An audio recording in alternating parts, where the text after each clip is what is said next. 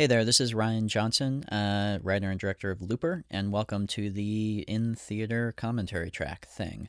So this is an odd thing that we do. I did this for Brothers Bloom, and a couple of people on Twitter have been asking if I'd do it again, so we decided to put it out there. The idea behind this is it's a commentary track that you download and you put on your iPod or iPhone or iPod iPhone-like device, your Zune, and take to the theater with you. And then in a second here, I'm going to tell you when to pause the recording. And then when the sync point that I think would be good is at the beginning of the movie, the TriStar logo, that big Pegasus that's coming towards you with the wings folding out. The moment that ends, the moment it goes, that logo goes away, unpause the recording. So right after the Pegasus logo. And then it should be sunk up and you should get a live commentary track in the theater. A couple of quick things before we start, probably obvious, but I'll just say them. First of all, please do not do this on your first viewing of the movie. That's maybe a little bit of a ploy to get your extra theater-going dollars, but regardless, please don't. It will spoil it entirely, so see it clean at least once first. And then also, I would suggest doing some kind of either in-ear headphones or over-the-ear headphones so that you're not blasting your ears out in order to hear me over the rest of the movie, and also so that you're not disturbing the people around you with sound coming out of your headphones. We don't want to piss anybody off. And lastly, obviously, with an iPhone or iPod, if you can sync it up and just have some way of hitting pause with it, like in your pocket, just so you don't have a glowing screen out at the beginning of the movie. That would be awesome. I'm excited to do this with you guys. It's going to be fun. So drive safely to the theater. And again, right when that TriStar logo finishes, go ahead and unpause it. Go ahead and pause this recording now. Hello. Welcome to Looper. Nice seat. Nicely chosen. Cool. So here we go. Film District. Let me talk about these companies that helped us make this. Film District, Peter Schlessel, who's at Film District, they're the ones who picked it up for distribution through Sony. Endgame, which is a company run by Jim Stern, is the company that financed the movie. So those are the two. And DMG was our Chinese distributor who became a co-producer, which we'll talk about in a while. I wanted, for this first shot, I wanted to give a nice long look at Joe's face. That was part of it. I also wanted to have kind of a anachronistic, kind of calm intro to the movie. Originally, in my first draft of the script, the voiceover had started before this. Like the voiceover kind of played over this about time travel, and then it paused at a certain point in the voiceover, and then the big bang happened here. And it was actually a friend of mine who's a film critic, Mike D'Angelo, actually had read the script and gave me the note that it might be really cool and disorienting to start it without the voiceover, just have that play out, and then have it come in. That kind of beautiful disorienting feeling. This voiceover is quite old. I wrote this script originally as a 3-page short about 10 years ago. I wrote it a few years before we made Brick. And so it was during this phase where we were just trying to get Brick made, and that was kind of all we were thinking about. My friend Steve Yedlin, who shot this movie, he's my cinematographer. He and I, we realized that we were just spending all of our time thinking about getting money for Brick, and it was kind of driving us batty. And so I said, let's just start making shorts again. Let's just start making short films again. And we made one called The Psychology of Dream Analysis, which you can find online. And I wrote this one called Looper, and it was this voiceover, and you kind of saw in montage kind of this guy's life. And then the voiceover continued, and when his older self showed up and ran, the short was just a foot chase between the two of them across the city. And that short just kind of sat in a drawer for a while. That cane right there, that sugar cane, we were shooting off season, Tracy Toms right there, the great Tracy Toms. And so the sugarcane was all dead in Louisiana. And so we had these amazing greensmen who actually propped up that sugarcane and painted it green. And then we did some digital augmentation to make the sugarcane, to make it all work. Some terrific digital matte paintings in all the city sequences by a company called Atomic Fiction, who's based up in Northern California. It's a lot tougher to get realistic, gritty looking city stuff, to get stuff that actually looks like a real gutted building, and to pull it back and make it look more and more real. I think it's actually, in the digital age, it's actually tougher to go for that kind of realism than it is to do big shiny buildings. And Atomic Fiction just knocked it out of the park. They were great. This was our first day of shooting. This was the very first thing we shot, was all this stuff with Joe alone in his apartment. And it was also the first time we had all seen Joe with the makeup on doing the Bruce mannerisms and the Bruce voice and checking his hairline there, which is a detail Joe added in.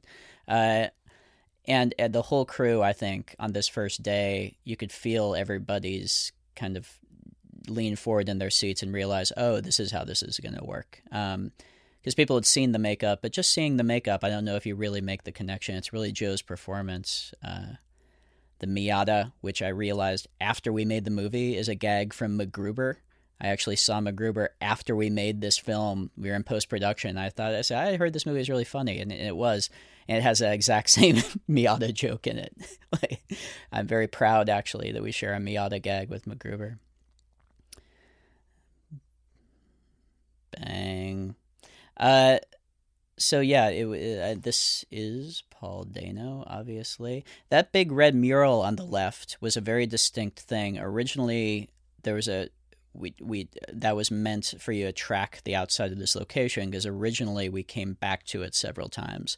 But in the course of cutting the film, we ended up cutting out the scenes where we came back to this location. Originally, Kid Blue kind of tracks Joe back here after he runs and finds that he had taken Seth's slat bike, but that ended up getting cut.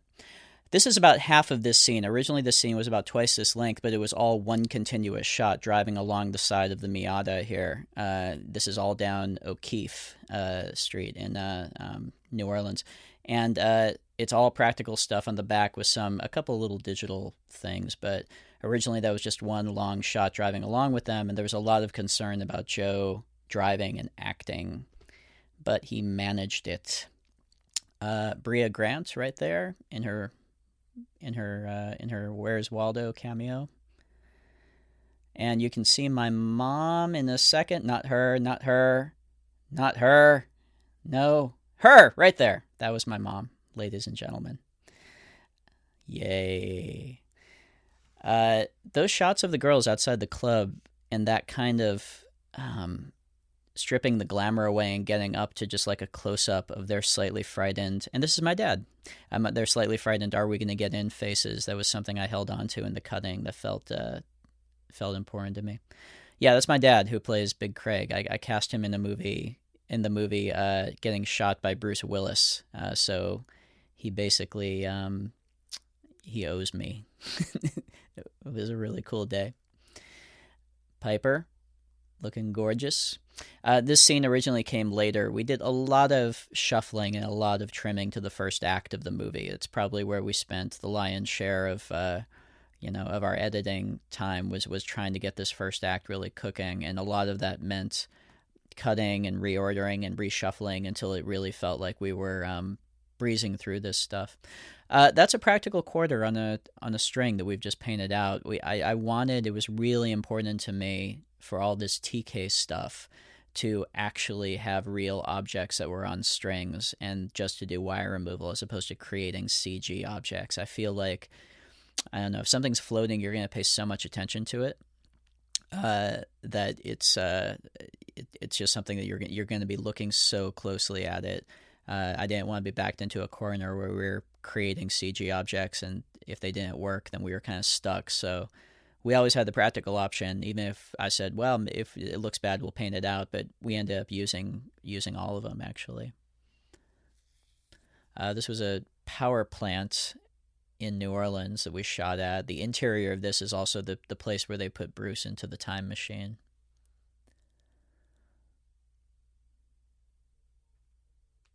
And all this voiceover additionally was kind of straight out of the short film. At some point, I'm going to put the short film on, or the short script, I'm sorry, online for people to read. I want to wait a bit because it does actually have the same ending. It doesn't have Sarah or Sid, but it has the thing where he does what he does at the end.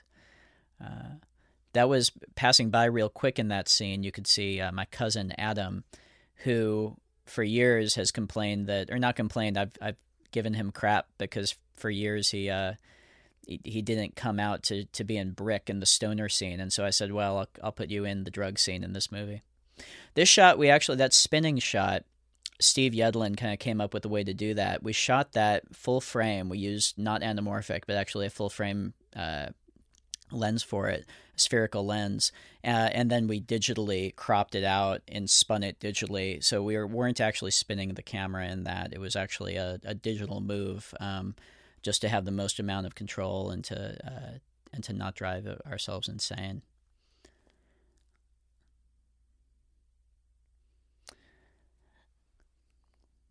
This is kind of a day in the life, seeing what happens. Just kind of the cue that Nathan Johnson did for this song is really, really nice. It's Nathan's score. The way that he kind of approached it was we knew that we wanted a big sounding score, like an action movie score, but we wanted something that sounded a little different.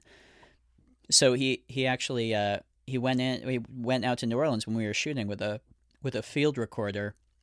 He gathered all these real world sounds, and then he basically digitally manipulated them to turn them into kind of the rhythm and backing track. And he's got a couple video diaries you can find online that kind of document the process. But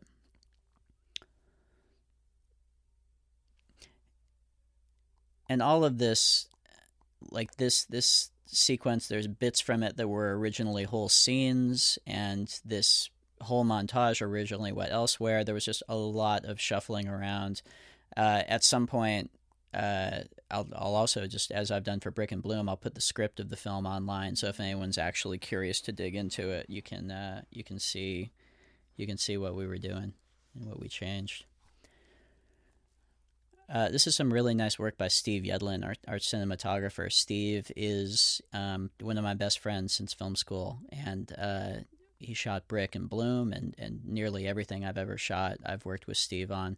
And I love how dark he let this go, and how he was willing to just, we talk a lot about being able to let certain things go to the place where it's kind of dark on dark, and you can just see there's some stuff in Lost Highway that we always reference between ourselves, that some stuff where Lynch just lets it go so dark that you're seeing kind of grayish forms against dark. And I love being able to push stuff that far if it makes sense in the context of the shot. This notion of having the door open, the fridge door open, was something that I really liked in terms of the lighting source of this scene, and it also allowed us to have this beautiful lens flare behind Joe that you'll see in a second. This was actually the extra, who was such a nice man, who was this guy underneath the hood. I told him to sing something, and I told him it didn't matter what it was, and I just said, you have to know it really well and be able to sing it over and over. And he ended up singing this, I think it was an LSU fight song. And basically for the rest of the shoot, the whole crew had that damn song stuck in our heads. It was just like a little goofy tune. I'm not going to sing it for legal reasons, but believe me, it was annoying. There's that lens flare. So that kind of streaky blue lens flare that's going across, that's we shot in a format called anamorphic, and we shot on film. We shot on 35, and anamorphic means, the negative for 35 film is square, and with regular 35, which is like a 1:8:5 kind of rectangular aspect ratio, you crop off the top and bottom of the square negative in order to get that shape. With anamorphic, you use the entire square negative, but the lenses are not spherical. The lenses are kind of squished, so it basically squeezes this wide image into a square frame. If you actually look at just the square frame of an anamorphic frame, it looks squeezed. It looks tremendously squeezed. Everyone's super thin and tall and skinny. And then the projector lens unsqueezes it again. So one side effect of that is those streaky flares. The reason when you see flares like that, and anamorphic flares, they look like lines going across the screen. It's like that blue one right there.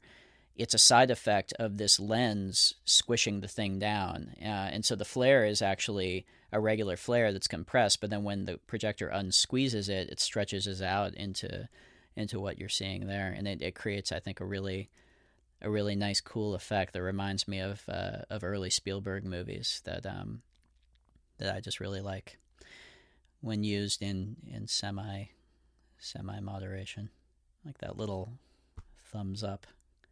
Paul really cracked me up during the whole shoot. I find Paul just a lot funnier than I think most people do in the movie. And Kid Blue.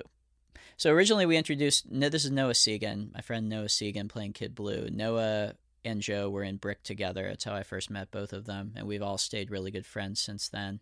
And it's some beautiful work by Atomic Fiction right there.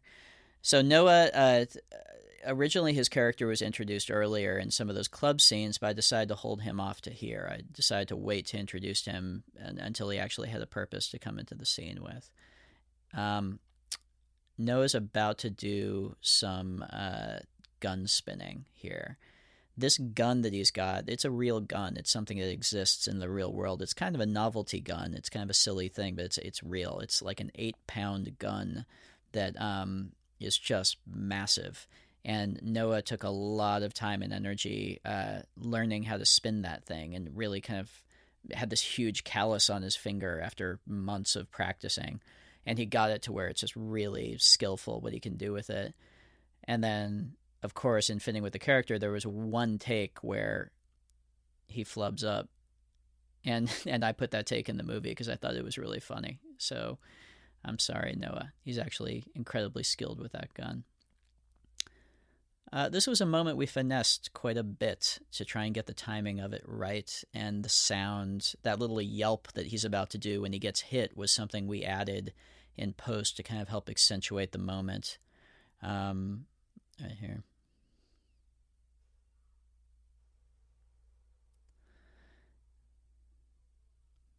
Jeff Daniels. This set was odd. I had this really specific idea of this offset door, and so we built this set, and it took a lot of explaining. It's kind of supposed to be this room that was not meant to be this, but then ends up kind of bridging these two areas.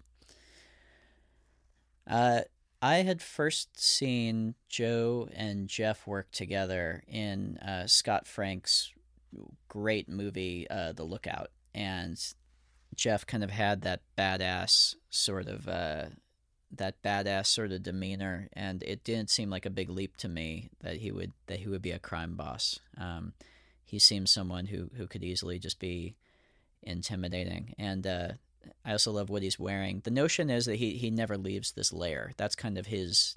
This is both his kingdom and his prison. He kind of never leaves this underground lair, and so he just dresses for comfort. Partly because of it's one of the stipulations of his job.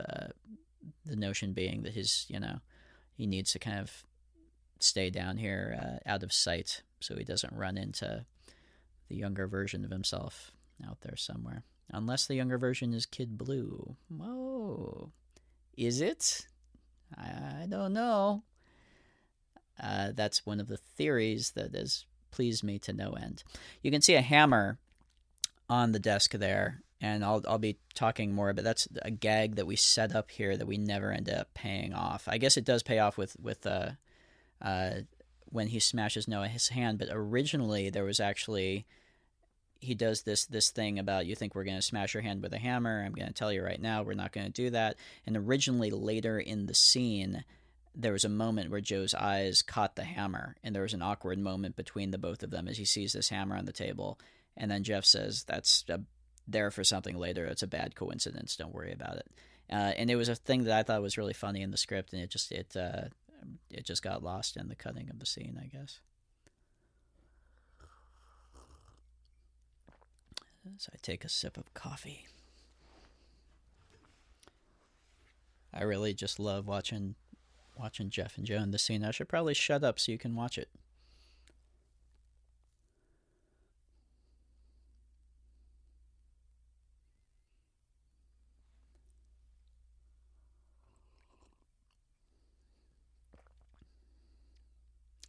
I like that safe back behind him. Ed Verreau was our production designer, and I was just really lucky to have worked with him. Ed started as an illustrator for Spielberg. He started working on Raiders and E.T., and Ed is actually in Raiders. In the shot where the submarine is diving, there's that little quick montage, and he's one of the people in the submarine, one of the Germans, like on an intercom shouting. So you can pause it and see Ed Verreau in Raiders.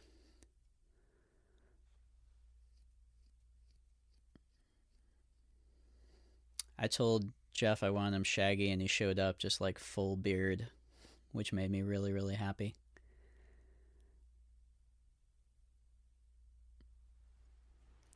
So this shot, it's interesting. This is something with anamorphic lenses. This is a really wide lens, and we're right up on Joe's face.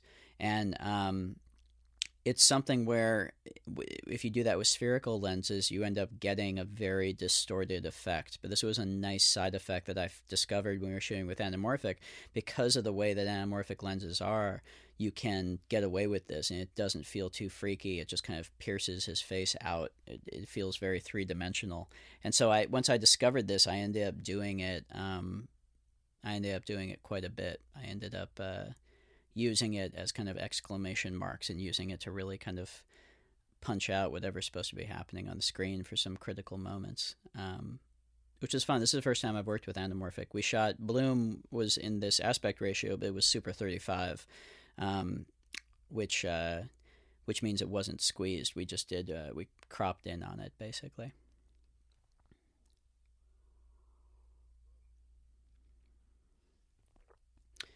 The whole switch to China, which I'll talk about in a bit, was all worth it, if nothing else, for that joke, which always gets a good laugh in the theater. I hope it didn't play poorly in the theater you're at. We cut a joke version of this scene, my editor and I, where they sit down together at the beginning of the scene, and they do that long pause, and then just as Jeff's about to speak for the first time, Joe says, "Floor safe under the rug," and gives him up. And we laughed ourselves silly in the edit room. It's the sort of thing that happens.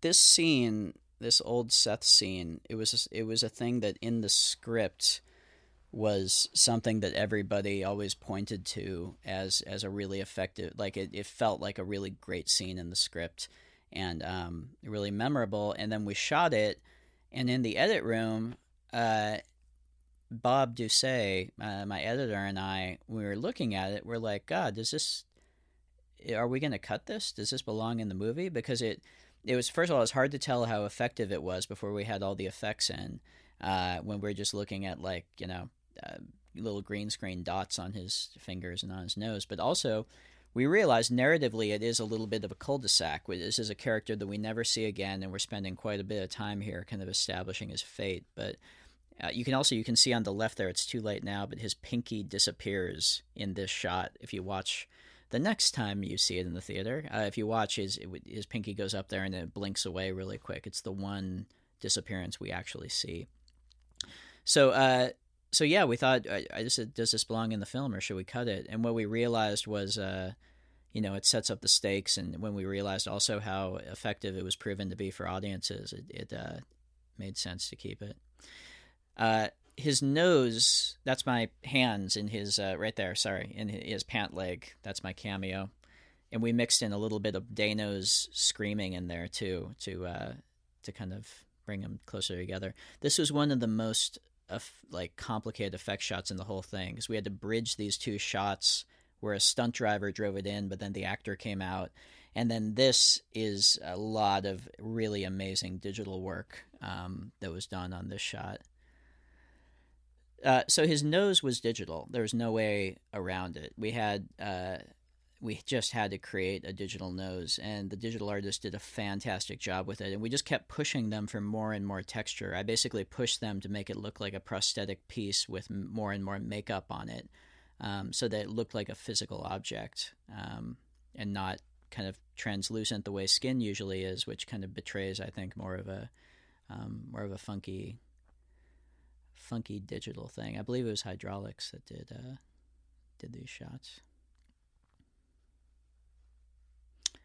The gold watch, and then Piper as Susie. This Richard and Linda Thompson song, I Want to See the Bright Lights Tonight, was something that I really fought to keep in the movie. This and Carmelita by Warren Zevon, which is playing in the diner, was something that I really pushed for. There's just a tiny little detail. The backdrop behind Susie and him is supposed to be reminiscent kind of the next to last shot in the movie, that kind of landscape. But anyway, I tried cutting the scene with other songs put in. We realized how relatively expensive the song was going to be, and it just nothing worked like this song did for some reason. And I kind of just tossed this song in it's one of those things where immediately when it was in there, it just fit, and we had to keep it. It's another example of those lens flares I was talking about earlier. The end of this scene was originally going to be Joe breaking down and crying, kind of when the full weight of he really has nobody that he can kind of emotionally connect to, and when Susie shuts him down, kind of the same way that he shut Seth down, because Susie is doing her job the same way Joe's just doing her job. This is not part of her job, and so she's not interested in this. Originally, the full weight of that hit him, and Joe did a beautiful performance where he just broke down and cried. And it was one of those things where he just realized it didn't fit. It was better just playing this moment cold. Piper. And then she's just watching the clock.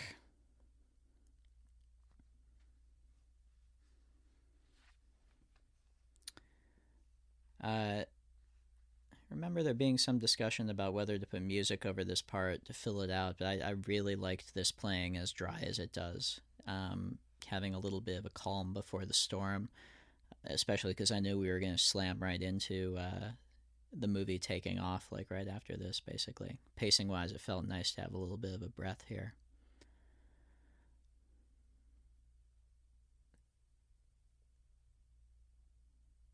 Those are actually Joe's hands, I believe.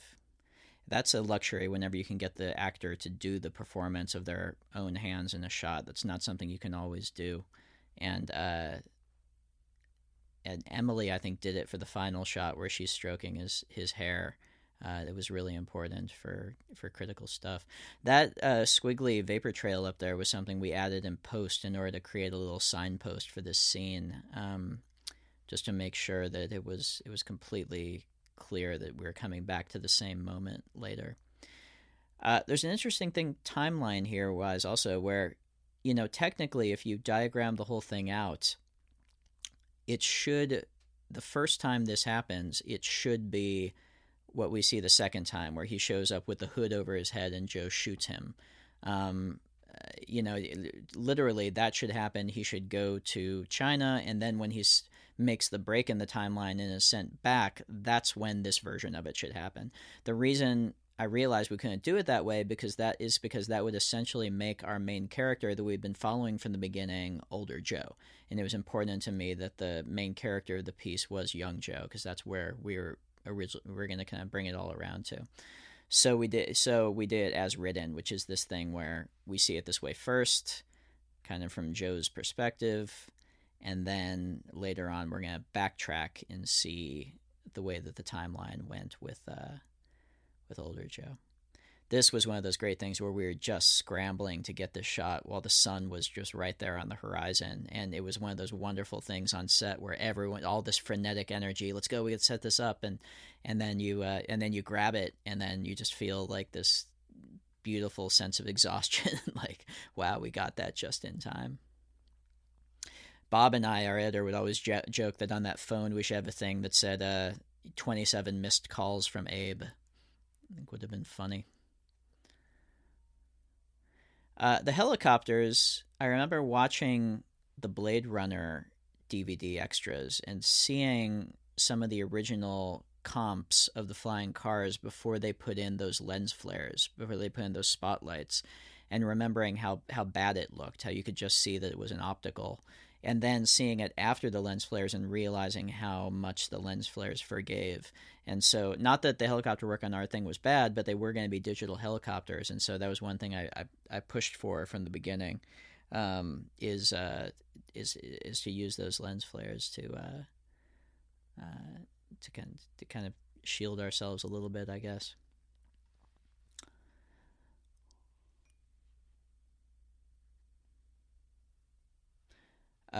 This was a set that Ed Verreau built. This was one of our bigger sets in the movie because we just had so much business, and with this whole stunt thing with the guy going into the trapdoor, it made sense to build it. Bob would always joke that was a cross, that door handle, and that there was cross symbolism put through the whole movie. So obviously that's then the blunderbuss shot from old Joe that he's hearing right there. And then what's happening here, so that's a stuntman that goes in there and that slammed past him, and then Joe actually comes back and slams that down. And we had Lex, our bravest stuntman in the world, actually put his hand up there and let Joe slam it down, and there were 2 steel spikes to stop the door right above his hand. And, I mean, forget jumping out of 4-story windows or whatever. That was like the bravest thing I've ever seen a stuntman do. Tremendous stunt work right here. And then this shot coming up here, I didn't want to green screen this, so this is practical right here. Joe is actually being lowered down on strings from the top of the building, and we're following him down in real time with the camera on a crane. And then Nathan did that little piece of music in there to kind of show some kind of transition. And then we're back here. One little timeline thing that has been raised is why is he also late in this one? And the answer, if presumably he didn't fight back or he unsuccessfully fought back in this one, why would he still be late? The answer is he's a little less late in this one, but he's still late because they were late getting to the time machine. They were late because of the whole thing with accidentally killing the wife.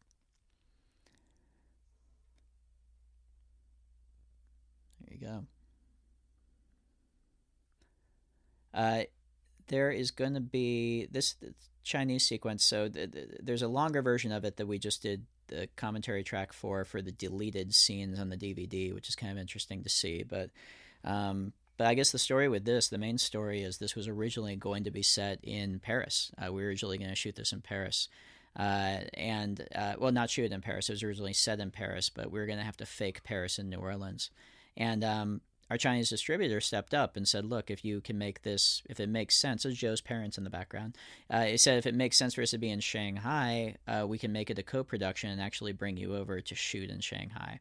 And so that made a lot of sense to me, and story-wise, it made perfect sense that he would go to China. So we decided to change it. And we didn't change anything about the sequence except the fact that it's in China. Not a word was actually changed except for the location slug lines. The year markers here were a very late addition. The scene actually played without them until very late in the cutting process, and it was always kind of a problematic scene. The sequence was something that there was always kind of discussion about possibly figuring out a way to even cut it. But I always felt like we could get it there and make it work. And one of the big keys turned out to be putting those graphic year markers so that you kind of get a sense of what where we're at. And it was one of those things where really we had worked on this thing so much. I was just so ready to say, this is the sequence that's going in the movie. And it's one of those examples where just not letting yourself off the hook and saying there must be some way to make it work a little bit better can kind of disciplining yourself in the cutting process to do that. You can stumble on something like that even late in the game that can help kind of bring it all together and help define it. Summer, who's a Chinese actress here, she's really, really tremendous in the film. There's a deleted scene, which again be on the DVD, but where she has a dialogue scene with Bruce, which is just really beautiful, that just didn't end up having a place in the movie. And then I realized when I was putting these years in, when you get to year 30, there's something foreboding about it, because you know that 30-year thing in your head and you know what's happening. And once I realized that, then I thought, this could really work. A little bit of the Rainmaker destruction there. The other big thing that I did to this sequence fairly late in the game was originally you saw the wife's death in this sequence. And deciding to not show that here, but to save it for when they're in the diner, did two things. It kind of helped streamline this part of it a little bit, and it also helped break up that diner scene a little bit, which was really ended up being really important for both of them. And that was something that was actually a note from Jim Stern from Endgame, who first suggested that, and it was a really good idea. So this is a big abandoned power plant in New Orleans. It was a beautiful, filthy, dangerous location, and so much texture to it. And yeah, you can see all the depth there. And the Rainmaker's men are the only people in the whole movie who wear hats. And so my notion was always that this is the divergent point in the timeline. This is the moment where he snaps it and creates kind of this whole other branch. Kind of moment of passion. This cue that Nathan did here, it was nearly unchanged from the very first version of it. He kind of sent me a temp of this early in the cutting process.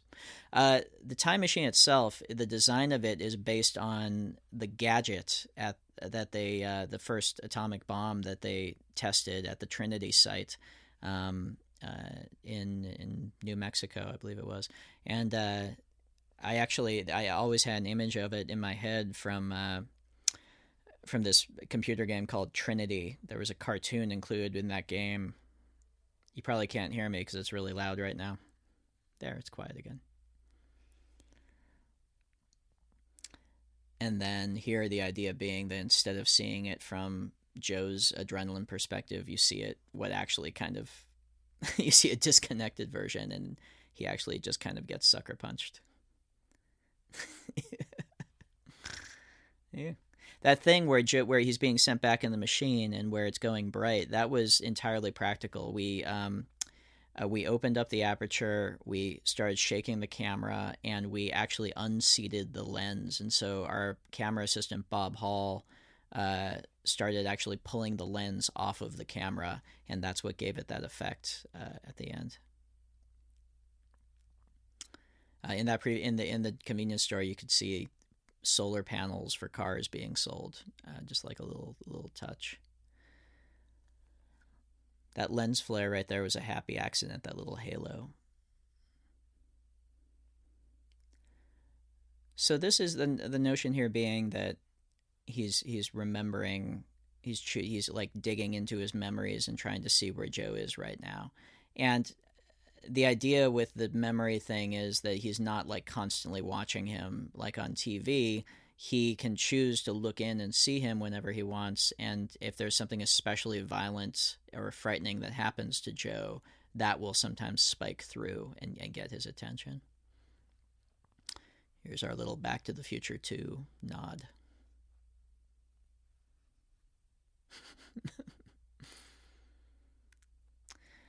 Most of the cars in this, as I realize, that's whenever I watch a sci-fi movie now that's kind of medium budget, the first thing I look at is how they handled the cars, because it's the big expensive thing that you just have to figure out how to deal with. And the way that we decided to work with it is we said, okay, well, if everything's kind of broken down, the cars will be kind of like the Yank tanks in Cuba. They'll kind of be cars from 30 years ago that have had to be kind of kept alive, and new engines kind of jammed into them.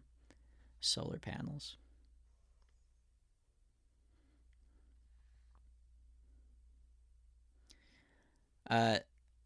This that's coming up was a really fun shot. This actually has a bit of digital manipulation in it, because there's like two stuntmen involved in this. There's the guy up there, there's another guy who is waiting down at the bottom to drop, and then when we swing back up here, he's now doing what's called a hot swap. He's actually switching places with Joe right here, so that now it's actually Joe lying on the top, and then we digitally added the guy falling after the fact. So that's the kind of shot where it's really fun to pull off on set, and everyone kind of gives a little cheer when you get a good take.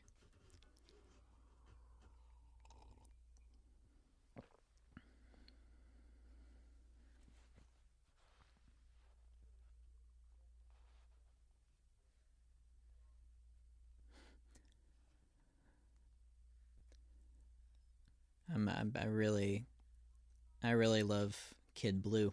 I love what Noah Segan did with this role. It's that kind of riding the line between sympathetic and fuck up and bad guy, which I think is really interesting.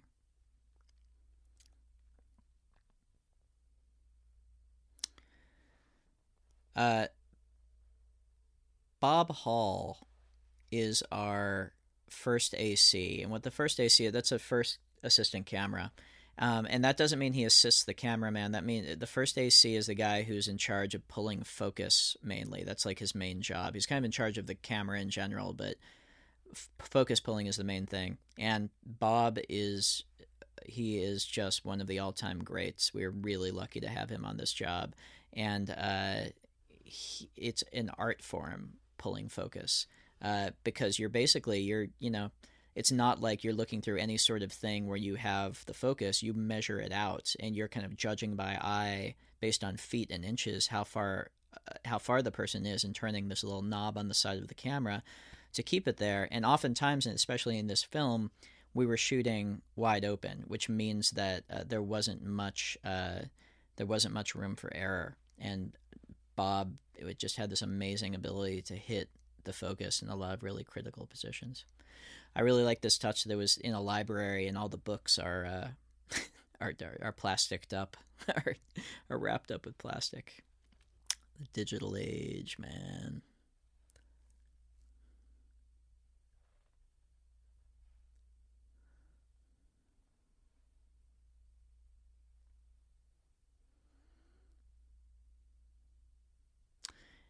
And again, that cane is pretty much like artificial. Like it's kind of just a wall of cane that our guys, their amazing greensmen, put up there. And originally there was much more business with Kid Blue that'll be in the deleted scenes about Joe. That's supposed to be Seth's slat bike, Paul Dano's slat bike that Joe went to his place and got. And that's the way the Kid Blue finds them here, is by tracking that slat bike here.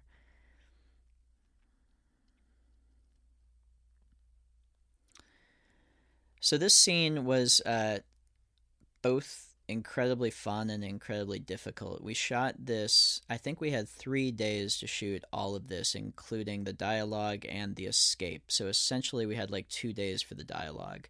And we had 3 cameras, and my favorite statistic is we ended up shooting more film just for this scene than we did for the entirety of Brick. We ended up burning more film. Just because there was so much ground to cover, and we just had multiple angles on it, and just kept doing it. Also, the scene was originally about twice this length. As originally cut, the first cut of the scene, there was a lot more dialogue in it. There was a whole thing where Bruce goes into this speech about why French is his favorite language, and there was more kind of like back and forth sparring between them at the beginning of it, and it was all good stuff, but it was just playing too long, and so we ended up just slicing it back. There was also some more exposition stuff about time travel, or not really about time travel, because Bruce's character doesn't really know how time travel works, but more exposition about what exactly is happening in his head. And like originally the straws line where he says we'll be here all day making diagrams with straws, originally that was a setup for a gag where a minute later he's trying to explain something, and he says at the final moment he goes, all right, goddamn it, hand me those, and he takes the straws and starts laying it out. But if you'll see, it's in the deleted scenes on the DVD. If you watch it, he's more explaining subjectively what's happening in his head than he is kind of bigger picture time travel stuff.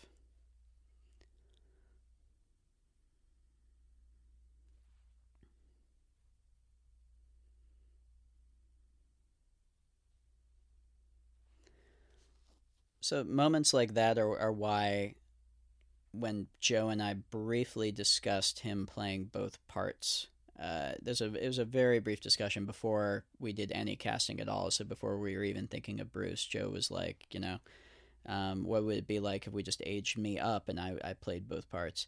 And I felt it was really important to have an actor to sit across from Joe who could actually stare Joe down and have the weight that Bruce has, and earn moments like that. I just felt like there was something about that was really worth having.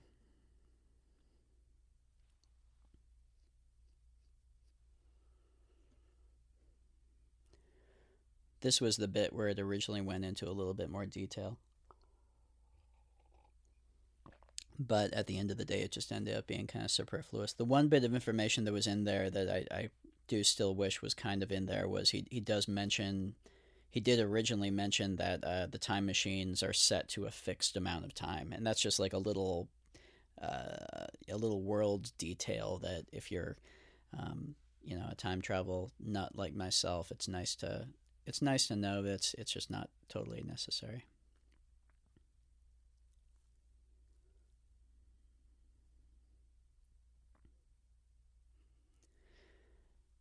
That notion of it being messy was one of my like initial kind of takes on how I was going to approach time travel.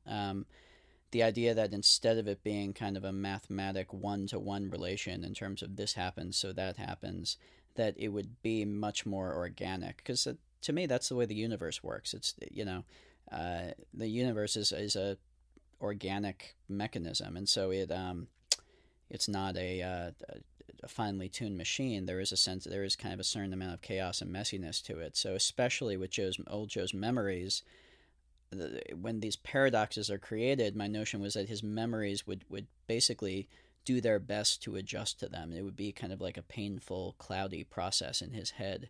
He would kind of be messed up all the time.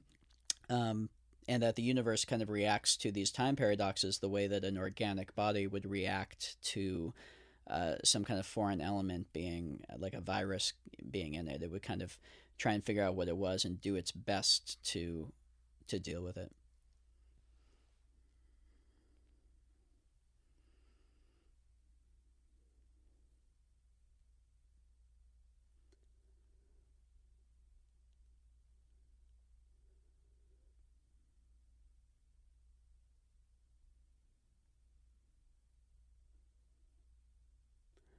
Really nice work by Bruce there.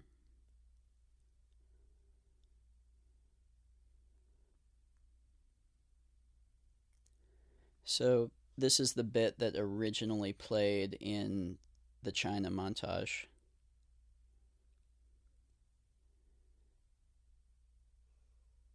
And originally we were just going to do little flashback memories to it here to remind everybody, but it ended up being a lot more effective to actually hold this moment off and see it in this emotional context. That was the other big thing, is putting it up against Bruce's emotional performance here, ended up giving it a lot more weight.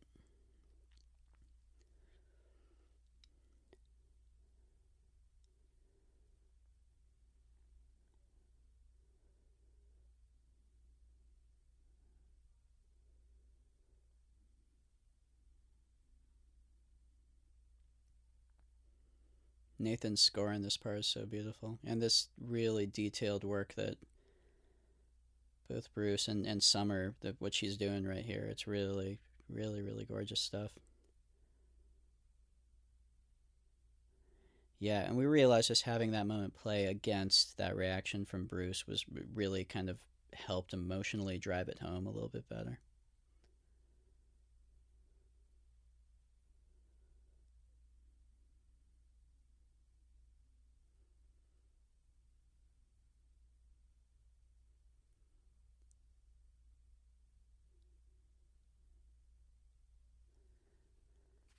This is all set up for our future TV series, The Rainmaker Chronicles.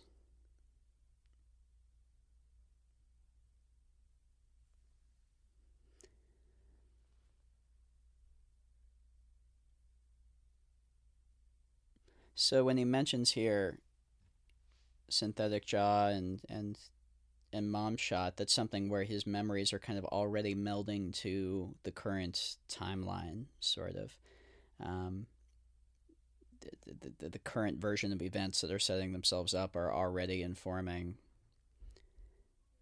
his memories of the quote unquote future. That's a shot that Jaron Prasant, our second unit guy, shot, and that was a really, really awesome shot.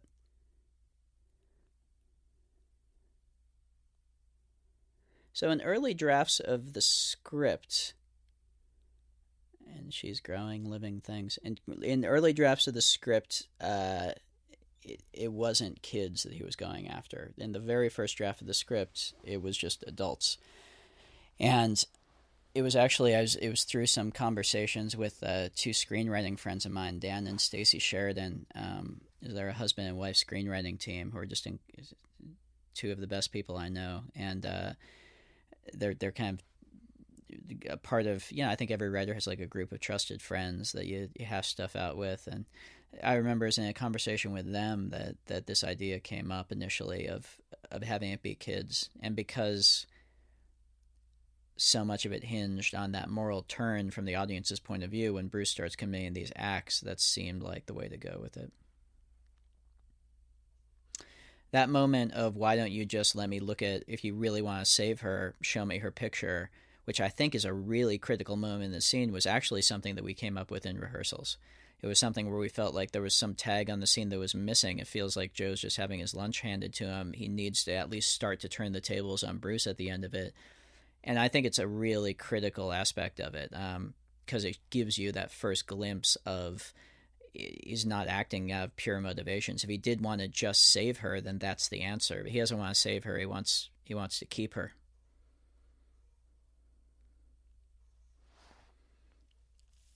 Bruce and Joe had a lot of fun doing that whole sequence where he's dragging him across. Bruce was kind of showing Joe the ropes a little bit.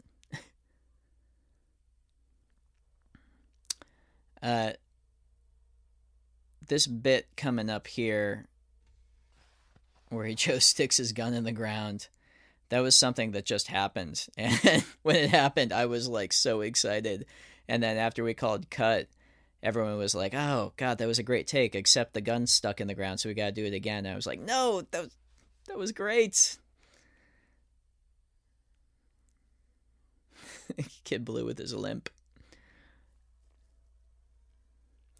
So for that, we actually hoisted the bike up using wires, and we digitally added in the kickstand going up on it.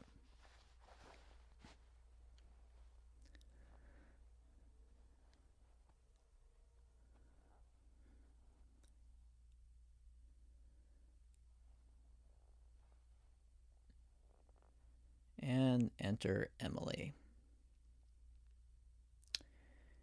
My favorite statistic in all of film is that Han Solo doesn't show up in the first Star Wars until 45 minutes in, and that was something that I kept citing with Emily's character. I felt like we do introduce her very late in the game and very suddenly, and obviously there's a very big intentional tonal break when it happens, and it feels to me like she enters the story when she's when she's needed in the story.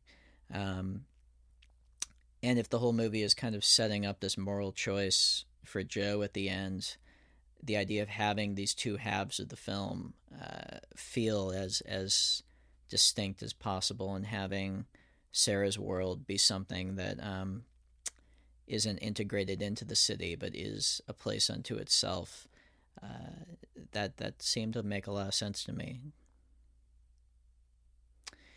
This is something that I think it was actually when we were shooting Bloom, Adrian Brody told me a friend of his did. He when he was quitting smoking, he missed the ritual of it, and so he would, whenever he wanted a cigarette, he would mime this, and that helped like scratch the itch a little bit. And so taking this long moment with Sarah to kind of this new character that we're bringing in late to the game to just kind of stare at this woman and wonder what's going on in her head and see this little ritual seemed really important to me.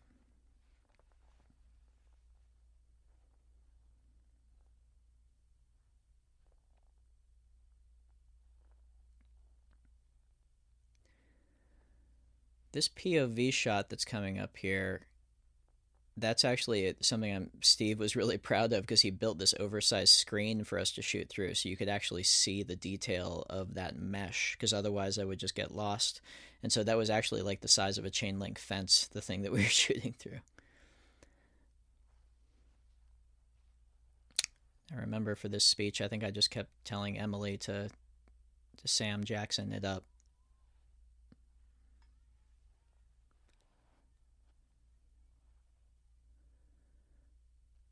I also like how that little bit of cane is sticking back at her.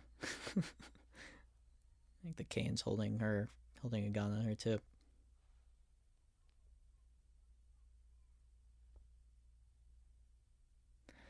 Emily showed up to work blonde and with this tan. This was all her idea. And Joe's is the more obvious physical transformation in the movie, but Emily really underwent no less of one. And also her accent, which was just flawless. And I think she told me she studied Chris Cooper movies in order to get that kind of Midwestern accent.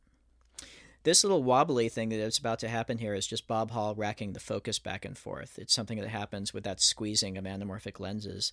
And so that's not any sort of post effect. That's actually literally just what happens whenever you do a focus rack with anamorphic lenses. And I just told Bob to rattle the thing back and forth, and he was having so much fun.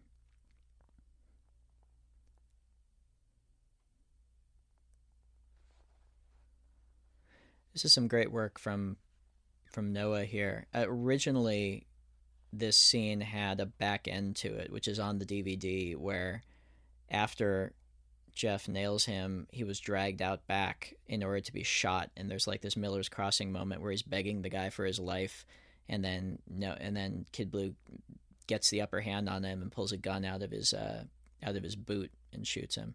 The Gatman, not Abe. And it was a really great, awesome work by Noah, but I realized in cutting it that dramatically it's all about these two guys. And once Abe kicks him out and makes that break with him, the scene was dramatically over.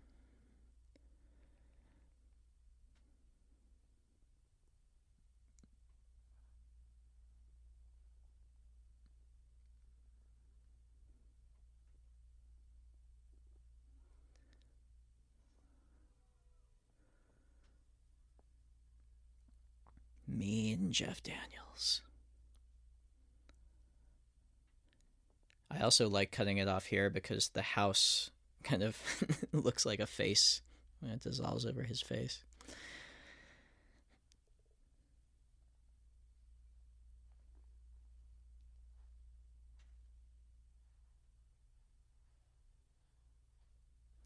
Uh, Steve Yedlin, again, our cinematographer, did some really nice work in the back there. Those are that glow behind the cane. Those are lights that we had set up like half a mile away. These massive lights, and they just cut through that atmosphere out back in a really cool way and created, again, this kind of a shape so that we could do kind of like dark on dark.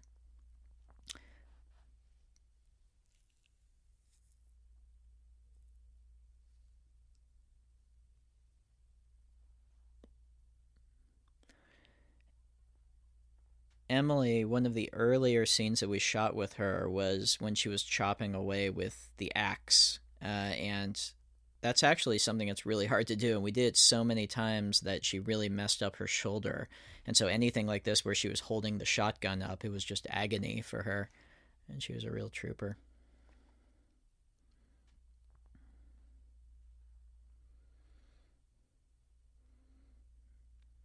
Here's Ponce, who was the actor who played the hobo. He was just awesome. And originally we had a reverse shot of Sid here. Originally this is where we introduced Sid looking through the window, and he kind of receded back into the darkness. But we ended up just holding it off. That's some great puke work by Joe right there. It's actually very difficult to do. Originally there was more explanation from Emily here about what the drug was. She kind of rattled off, you're withdrawing from a synthetic barbiturate and blah, blah, blah. And it just felt really unnatural. And so we kind of pared it back while we were shooting it. And there's also, originally after this, there was a scene where we see her driving him out to dump him by the side of the highway and leave him to die. And she changes her mind and decides to keep him around. And that'll be on the DVD. But and the deleted scenes, but it's something we realized that in the cutting room that we could just hop over and you would realize that she had done that anyway.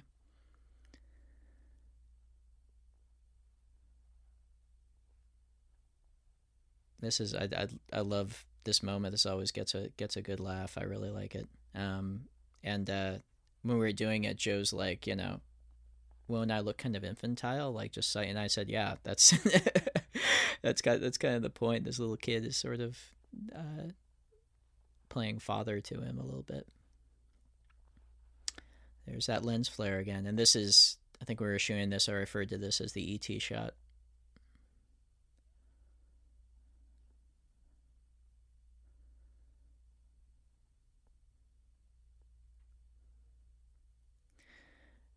So this is another Jaron Prasant shot. This was second unit. I kind of set this up with him, but then he actually shot it, and it's just really well orchestrated. There's also, for Brick fans, there was a little Brick Easter egg hidden in that shot that just happened. You just see it? Ooh.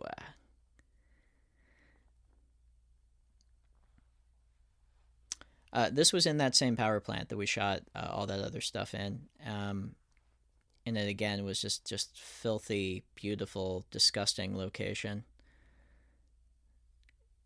And Bruce played this scene so well that there was actually originally a later scene where they had kind of the same emotional content of this, where he kind of couldn't go through with killing these kids, and so he was going to throw his gun away, and he sees his wife's memories disappearing, and it felt a little redundant after this scene because we had seen him struggling here, and he played it so well that it sold it, and we realized we didn't really need the second scene.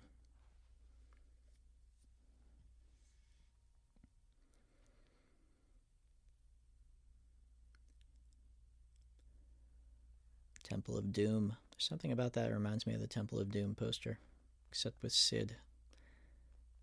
I love our rocket ships there.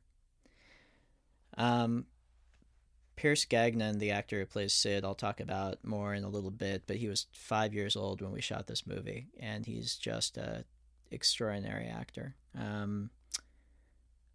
Lives in Atlanta, and I should also say is a wonderful kid with a great mom. He's he's going to be just fine.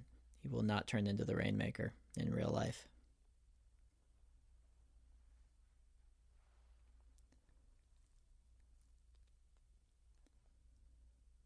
You can see the blunderbuss shells there on the cot. You can't see them that well, but they're these really cool kind of plastic massive shells that go into the blunderbuss.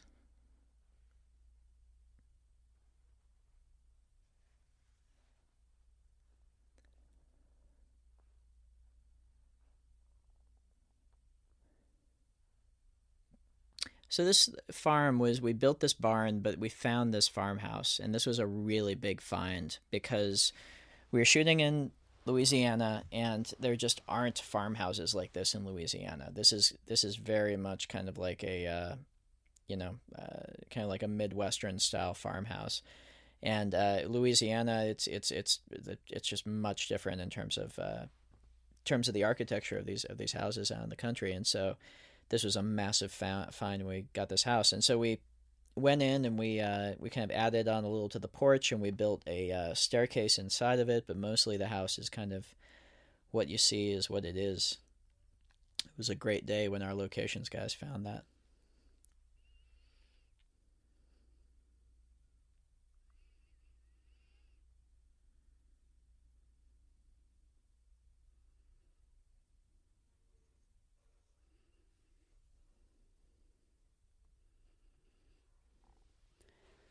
There's a little additional scene that originally went here. The location he's in right there is like a park, and originally there's a little scene where Bruce kind of did some reconnaissance and kind of went up and talked to the kid, to Daniel, and made sure it was actually him. And it was this creepy little scene that'll, again, it'll be on the DVD, but it was something where it was actually a little too creepy. It just felt unnecessary. The idea being, I'll give a little bit of explanation there, I guess, but I think it's in the movie, the notion that Sarah had a life in the city, that she basically was part of like that clubbing scene in the city, and loopers are not secrets. Like Susie knows about loopers, and people in the club kind of know who loopers are. It's not supposed to be kind of like a secret thing in the world.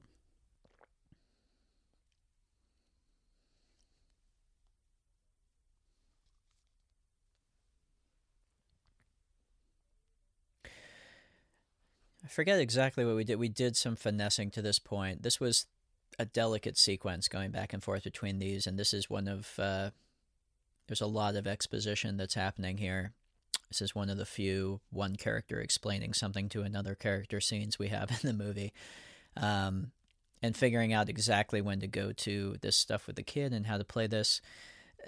This was, from the script phase, the way that we put this film together was we didn't actually make it with a studio. We made it with that company Endgame, and they had financed the Brothers Bloom. And so it's not like we had to pitch it or sell it to a studio or anything like that until we had made the film. We basically just gave the script to Jim Stern, and he said, yeah, I want to do this. Even so, there was a lot of discussion about this moment where Bruce Willis shoots a child. There was just a lot of talk about it, and rightly so. It was something that I wanted to really make sure that I was being challenged significantly on, and that I could back up its reason for being there, and that I could explain exactly how it was going to work. Because it's a moment that I really wanted to take seriously. You can see here, incidentally, it felt important to me to pack as much green into this shot as possible. There is a color thing going on with the life of green versus the dead of the city.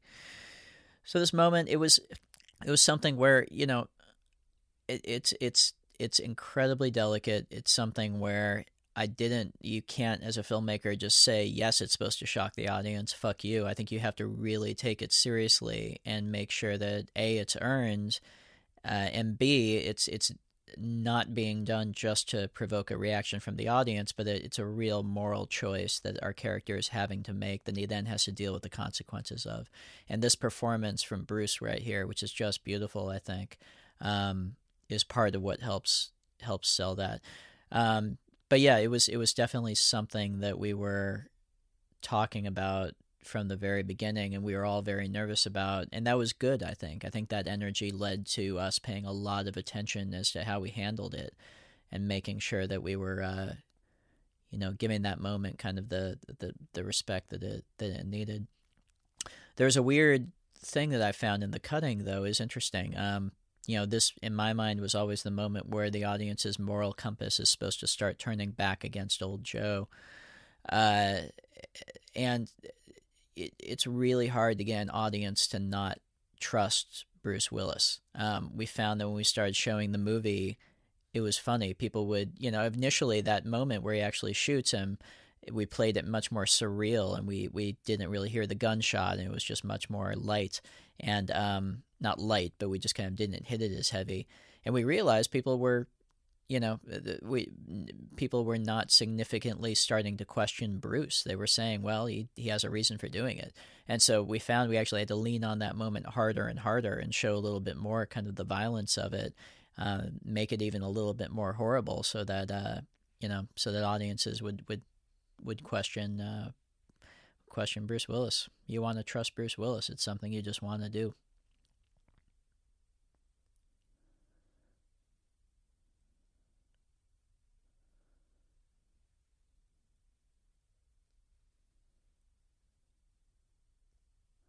I really liked lighting-wise what Steve did in this, where it's kind of the dim side of a sunset that's happening on the other side of the house. And then when Sarah goes back into the house in a moment here, we have that beautiful flare shot of her, or where you actually see where the sun is at.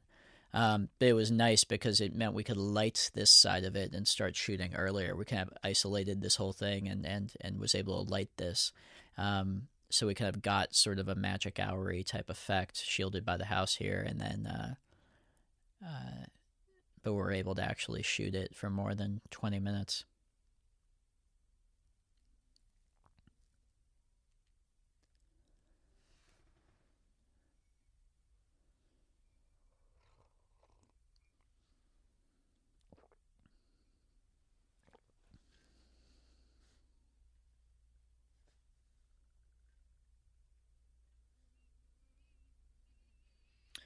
So Pierce Gagnon, again, 5 years old, and he would sit down and do a 3-page dialogue scene, like with Joe and Emily, and hold his own. But the more amazing thing, if you look at him here, look at him looking at Emily and listening to her.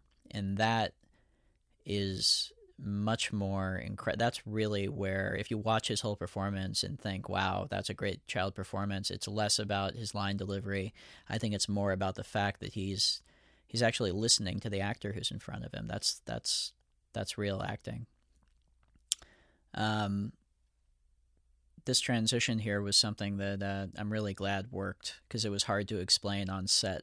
It kind of was this surreal thing we were doing where this child's hand comes in out of nowhere, and it was tough to kind of explain. And then when we cut it together and it worked, I was very relieved. I think everyone thought I was a little crazy. I know this is one of Joe's favorite scenes in the movie, and it's kind of the first time that Pierce, you really get to see exactly what we've got with Pierce. And again, it's, Joe started acting around the same age that Pierce did. Pierce is 5, and Joe started acting when he was about 6. And Joe has always said to me that, adults have this idea that you have to trick little kids into giving a performance. And there are kids that can act the same way that there are adults who can act. And I was lucky to work with 2 of them, to work with Zachary Gordon and Max Records and Brothers Bloom, and they were tremendous. To work with Pierce, who was 5, and to see that same thing where he would actually be engaged in the scene and listening, and not just saying the lines the way that his mom told him to say the lines. I mean, he was doing what an actor does, and I kind of saw what Joe was talking about looking at Pierce. And again, totally normal kid. He's going to be fine. And in between takes, it wasn't like he was a 50-year-old man in a kid's body in between takes. He wasn't like, in a sweater vest smoking a pipe off on the side of set in between takes. He was a 5-year-old. He was running around hitting people in the shin with swords, trying to kiss Emily. He was a healthy 5-year-old kid. But when the cameras are on, he just had this ability to click in and just connect with the other actor. It's pretty amazing.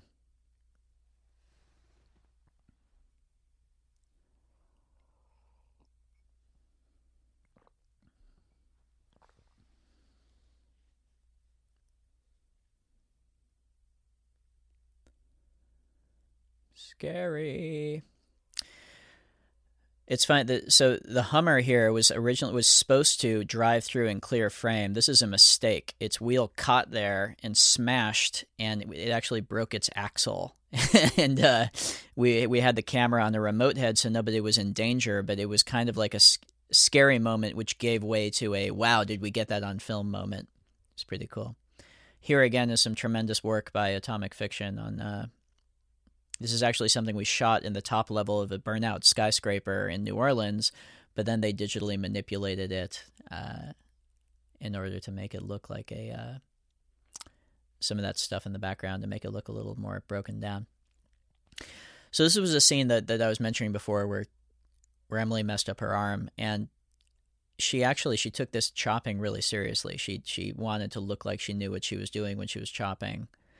So she, like months before we shot, she had a huge like wood stump delivered to like her house in Hollywood and put like in the backyard. I like to just imagine like like her backyard next to the pool, John Krasinski is like lounging by the pool and she's sitting there. This is my fantasy. This is what I think. John's there like in his silver Speedo, and she's chopping away at this big gnarly stump. So she practiced and got it down to the point where she could really chop that thing. Unfortunately, we just did it over and over and over again, and she started getting more and more intense with it when she got into the story, and it really did mess up her shoulder. She was in a lot of pain for the rest of the shoot. But she was a trooper.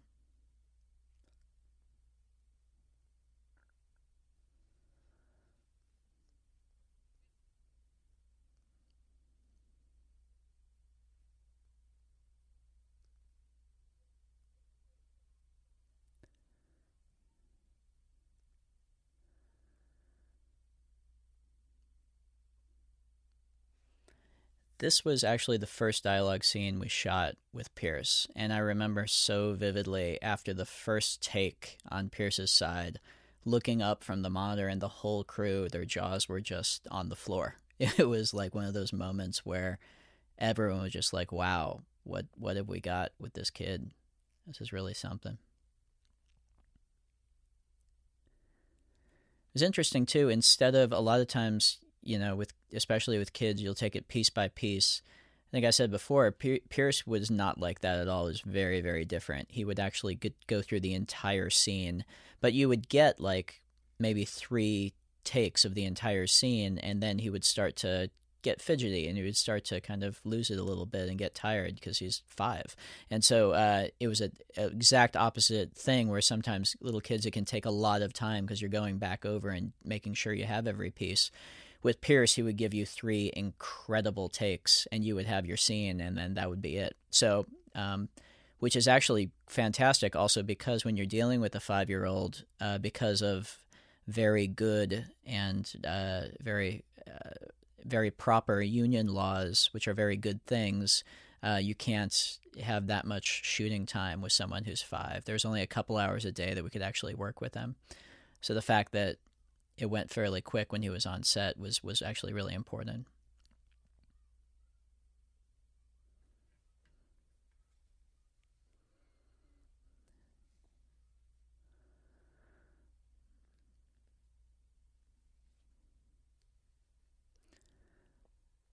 We did a lot of finessing with this part to try and figure out how far to push it, how much to suggest a sense of power, and just added a little bit of camera shake after the fact, just at the last moment. But the notion is that she kind of diffuses it by getting out of the room, and he calms down.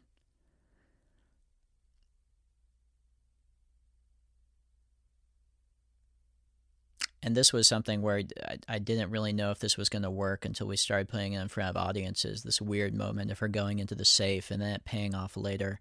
But I think it plays nicely as just kind of a a tease of what's to come. There's also, if you sharp eyes will notice, action figures with hats in the background. They're vaguely reminiscent of the Rainmaker's men, just like little weird details we put back there.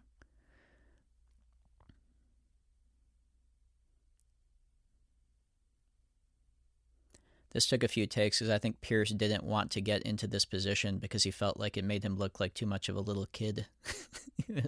He kept trying to be a little more manly, but finally we said, be a little kid.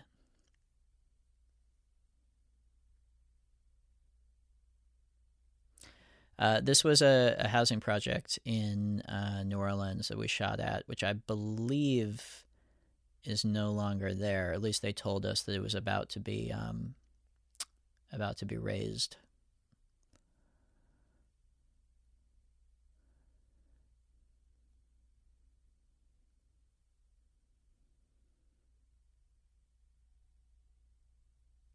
So it was after this scene that we originally had the thing where he went to throw his guns away. The notion being that he couldn't, when he realizes that there's this horrible coincidental twist of fate and it is Susie's daughter, he can't do it. And so that's originally where that scene went, and we just kind of realized in the cutting process it wasn't necessary.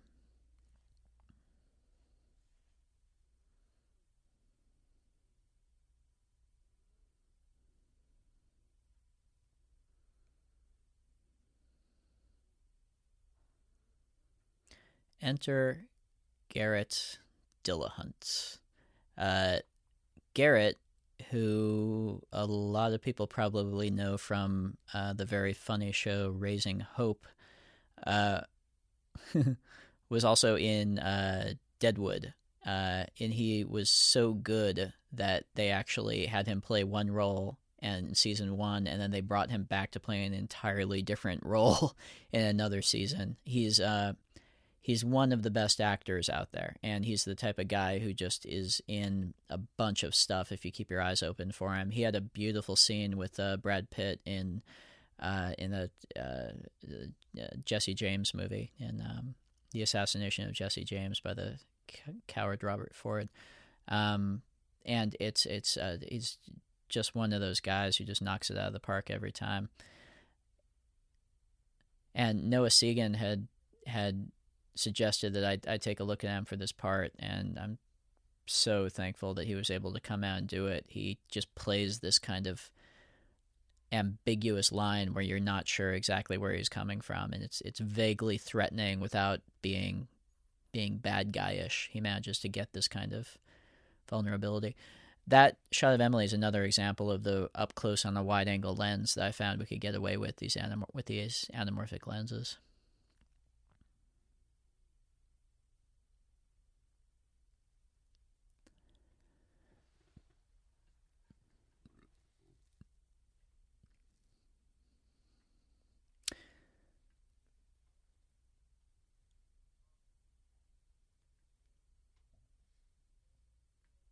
I think we had to digitally paint out Joe's shadow on the wall after he disappeared there because you could still see some movement back there, and Jesse would have caught it.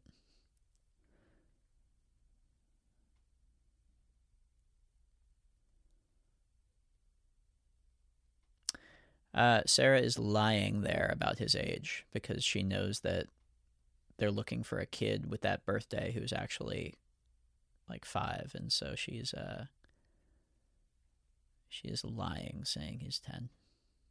This was a weird moment I came up with on set, this drinking of the water, and it just felt like a bizarre kind of unsettling moment that he takes the time to do this. But then poor Garrett had to drink like 18 glasses of water. I felt really bad for him.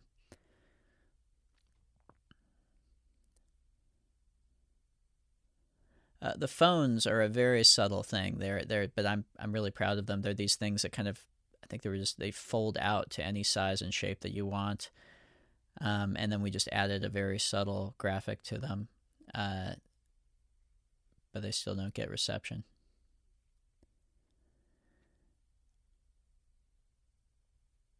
I realized when we were editing it, just because I like low angles, we're looking at Emily's butt quite a lot. Sorry, Emily. And I wish I could remember what I said to Pierce to get him to make this face. Suddenly he turns into Joe Pesci. Suddenly he turns into a 50-year-old man. Like, well, I should shoot this guy? I don't know how he did that.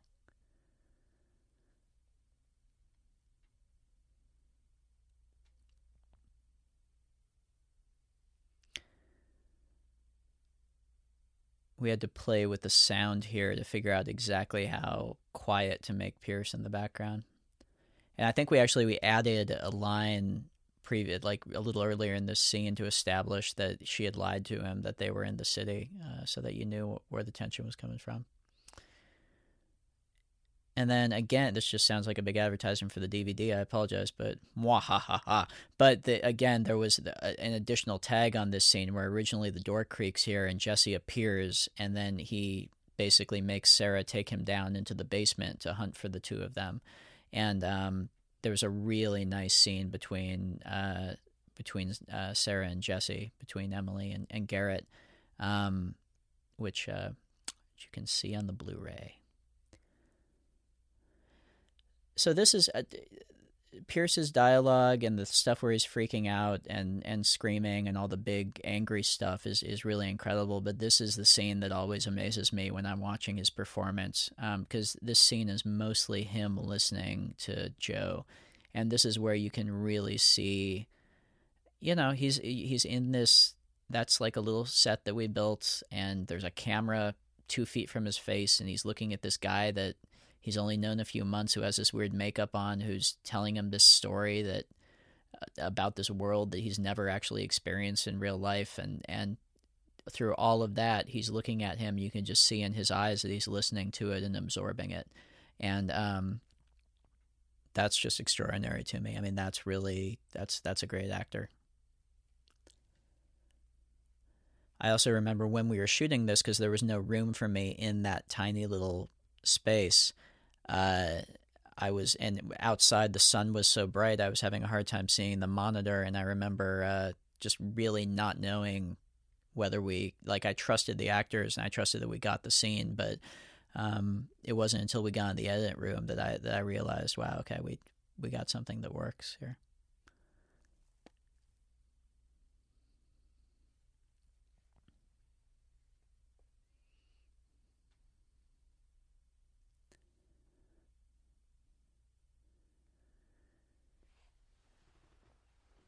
And then this little moment with the trapdoor here, in my mind, always kind of echoed back to Seth.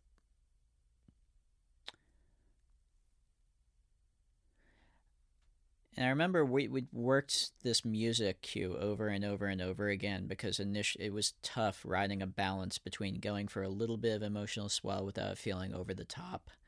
This and a moment that's coming up in a moment were two of the musical cues that Nathan and I really finessed quite a bit.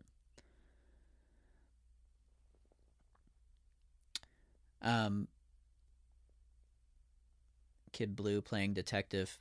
There's another great kid. There's a lot of Kid Blue scenes that we cut, that just because a lot of the stuff that we did with Noah was kind of connective tissue that we found after the fact we didn't need. But there's a great scene where he kind of questions a cop that he knows and gets more information about where they spotted old Joe.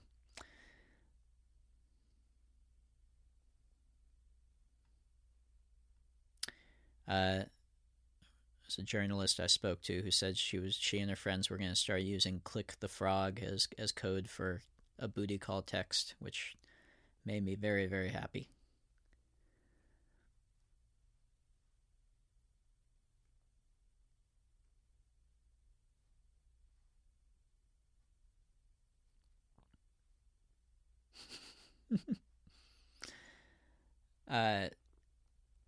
Went back and forth a lot with James, our props guy, about the look of these frogs. They had to be just goofy enough looking, but not just absolutely ridiculous. And then there's this little Barton Fink moment here where you kind of hear Joe coming through the house. This is the other musical cue that we had to finesse. It was interesting because this scene to me was never about a love scene between, or setting up a love story. For me, Joe's actions throughout the back act of the movie are not motivated by him falling in love with Sarah. It's much more about him seeing himself in Sid. And so this is much more just two lonely people in a really kind of intense situation together, and she hasn't had a real cigarette in a while. And so this score needed to be delicate, but we had to finesse it so that it didn't hint too much that it was like a love theme swelling. The other funny thing is that Joe's nose started coming off after a couple takes of them kissing. Way to go, Emily. That first shot, was actually the last thing we shot when we were doing this scene, and poor Emily had been smoking like a dozen cigarettes at that point, and she was so ill of cigarettes, and the very last thing we shot was supposed to be this thing where she was taking that first drag and enjoying it so much. And I said, I'm sorry, you gotta look like you enjoy that cigarette even more. I felt bad, but I still made her do it. That lighter, again, it was on a string, and it was just kind of being floated. I like this little quiet pause. I think we actually did this in order to skip over some dialogue that we ended up cutting, but I think that moment was really, really nice. Our sound designer, Jeremy Pearson, did terrific, really subtle work in this scene with the thunder and the rain in the background, which I'm now talking over. Sorry, Jeremy.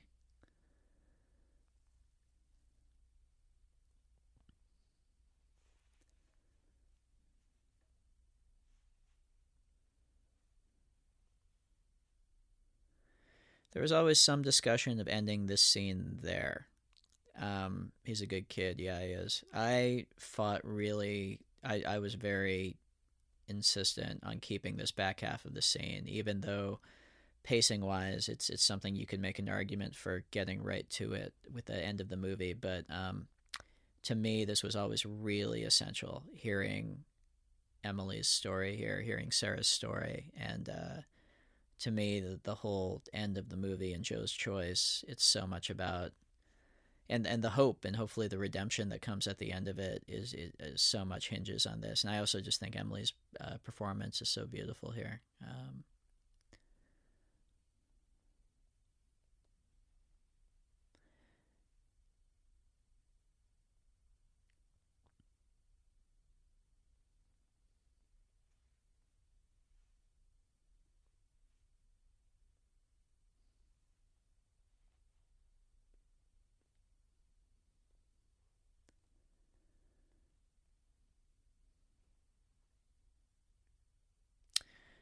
The score here is just a very gentle piano version of our theme, and that's one thing that Nathan and I decided early on was, as opposed to Brick or Brothers Bloom, where we kind of had a different theme for each character, with this one we decided we're just going to have one theme and we're going to do variations of that throughout the whole thing. So it's kind of the main Looper theme that's kind of stretched and inverted and turned to major or minor depending on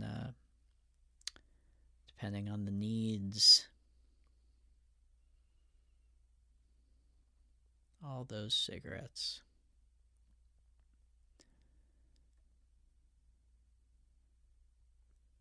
So originally there was dialogue between Bruce and Piper when Bruce busts into the door, and originally it was intercut with this scene. We slam cut to from the end of the bed scene at night to Bruce busting in the door, and their dialogue was intercut with this, and we just found that it was much more effective to let this play out and then skip the dialogue and go straight into Bruce barreling past him.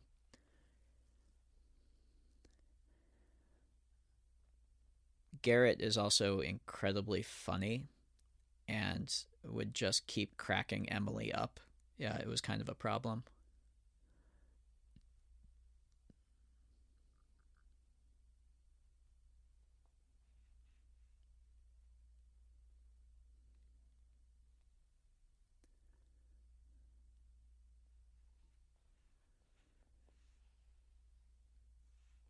So the way we did this overhead shot is we had pads laid down, and Pierce actually did that fall onto some pads, and then we took the pads away digitally in there also. But that meant that Pierce had to actually be up on the staircase, and there was a pad right there for him, but he was doing the fall back, and it was a really brave thing for him to do.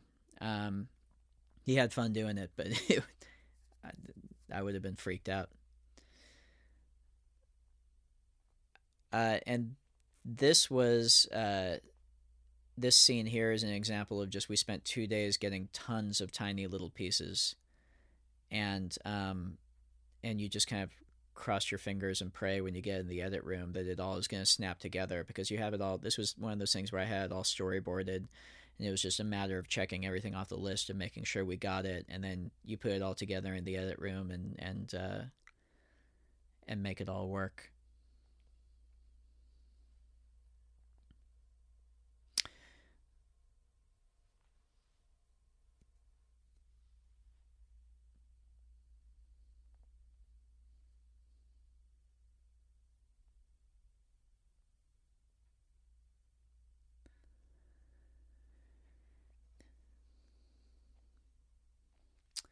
The moment of Jesse exploding was something that we did a lot of work on effects wise, because I didn't want it to be gruesome. I wanted it to be weirdly beautiful, just because I felt if it was gruesome, it would take the audience too out of it. It needed to be kind of like an oh shit moment, but not a oh gross moment. So we didn't want intestines flying out or anything. I think I kept describing it as a rose opening in blooming in time lapse, and that's kind of the visual cue I gave to the effects guys. That image and a lot of this back imagery is very much inspired by Katsuhiro Otomo's work. He did Akira, but he also did a comic called Domu, which is kids with telekinetic powers, and has a lot of the same kind of primal imagery in it.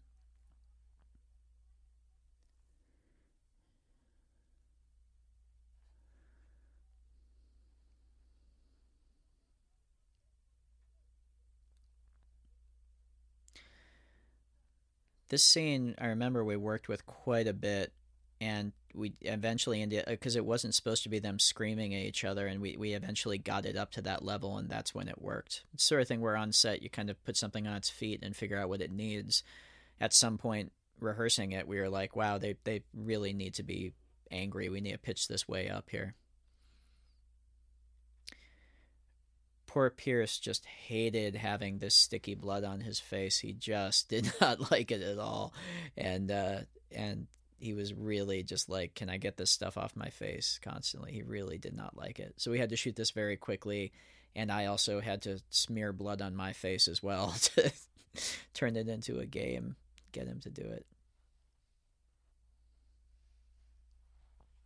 With a lot of the darker stuff in the movie, in terms of context, I again, Pierce's mom is wonderful, and she's a terrific mom, and she's just great with him. And for a lot of the more delicate stuff in the movie, I left it to her to give him a context or a lack of context, and tell him kind of what he needed in order to perform in the scenes, but not so much to where we were actually gonna,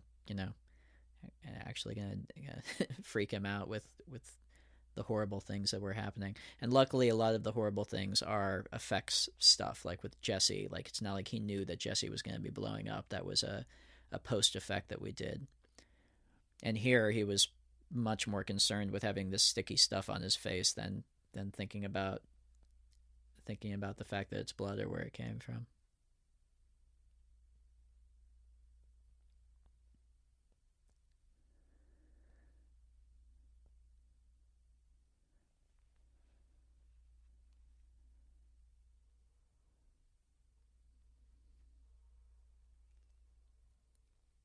Here comes my dad's big scene.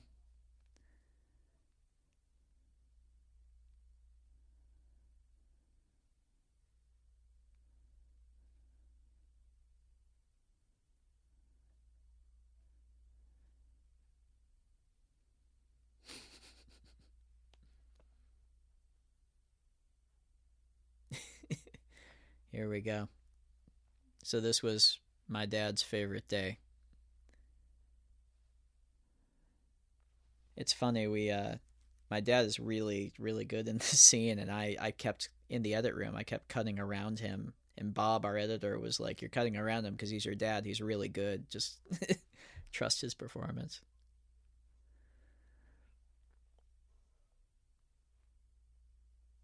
Sorry, Dad. This was another sequence where it was just about grabbing a bunch of pieces that we had storyboarded and then making it all work. Uh, Having Bruce Willis around when you're doing an action scene, though, helps significantly because Bruce really knows how to do it. That's great performance by that stunt guy right there. That was a really good fall.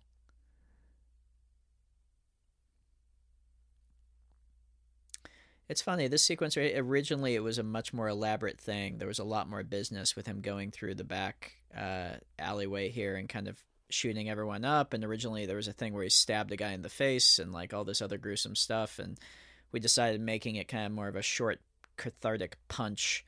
And hopefully the audience kind of feels what Bruce is feeling here, which is, there's kind of like a rush of finally I have some bad guys to shoot, which is completely wrong and awful, but hopefully you're in Bruce's like just kind of push forward in the moment of he's in that moment there's kind of like this rush of finally here's something that I can just blast my way through without any kind of moral ambiguity. Even if there is a moral ambiguity to it, he doesn't feel it in that moment. Bruce really loved doing this. I was afraid to. I was like, "Oh God, am I gonna have to be afraid to ask him to put all this blood on his face?" And he handed me the open bottle, and he like sat down on this sheet of plastic, and he's like, "All right, Ryan, do it." And I just dumped all the blood on his all over his head. It was great. One of those moments. So we make a pretty obvious choice here and not show Jeff Daniels' death, and that was to, from my perspective, just storytelling wise, I wanted his death to us to see it through Kid Blue's eyes. I wanted us to see it and to feel that kind of lack of any kind of satisfaction at all, even tragic satisfaction. You know,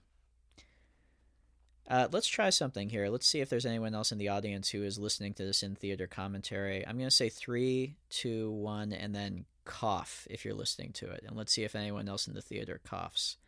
3, 2, 1. And then Noah reacts to the cough. He said, "Did anyone cough?" No, it's all right. It's just me and you, buddy.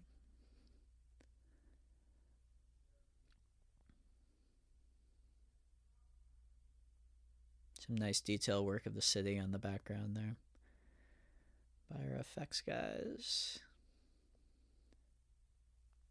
Looks a bit like Oz.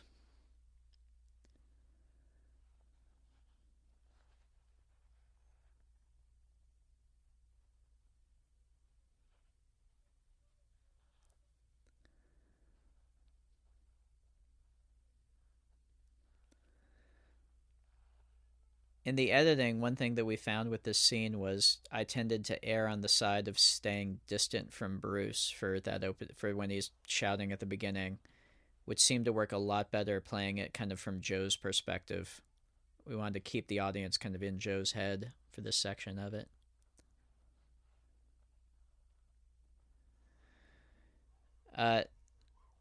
This showdown, this kind of Western showdown between the two of them, this was some of the last effects work that we completed. And so it was tough screening the movie for test audiences because this sequence was always very unfinished and always looked kind of goofy. And so it was one of those things where I was never really sure if it was going to totally work until we got it all done. For the bike, I didn't want to just green screen it. And so the way we actually did it for those wide shots was we had a truck with the bike on a pole that came off the truck, and the actor would actually ride on the bike, and then we actually just painted out the truck in post-production. So the actors on the bike in that environment speeding down the street.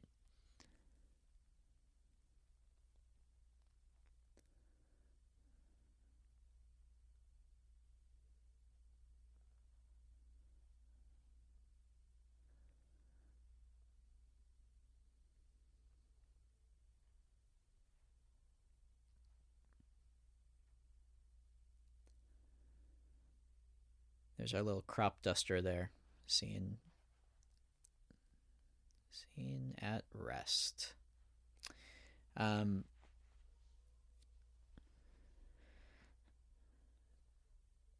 this was tricky coming up here where they're hanging upside down, because it was something we couldn't actually do with the actors. We had to figure out a way to fake it.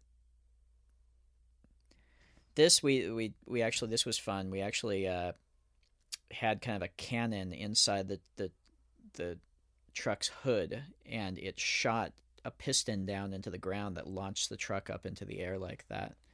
And then we painted the piston out in post.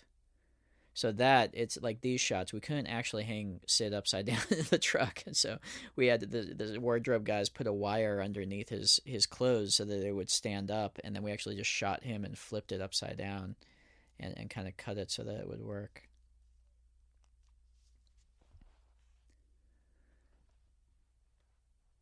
North by Northwest here. The detail of the birds on the horizon was something I had storyboarded, and it was a little visual detail that we put together in post-production.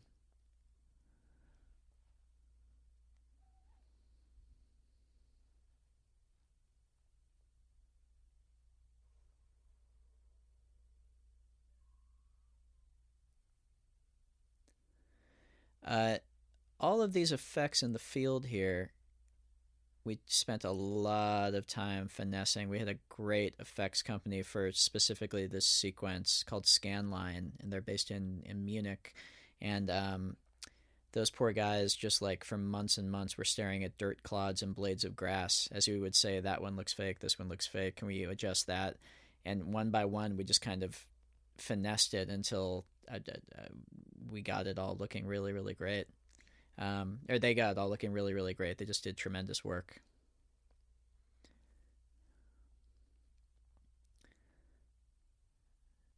And here's Sid. Again, though, I didn't want to just green screen the actors up here, so we actually had these massive cranes out in the middle of this field. And for these wide shots, we actually hung the actors. Like here, they're actually hanging in the air from these big cranes in the middle of the field.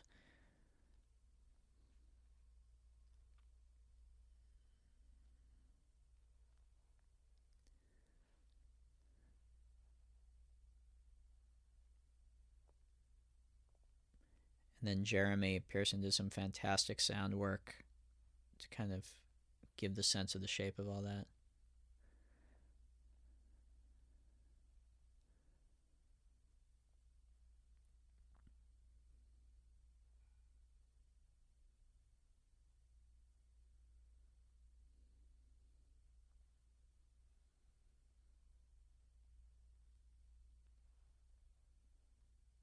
Yeah, that, Nathan's music, and Emily's performance are really, that's one of those moments where I was like, it's so essential that it lands.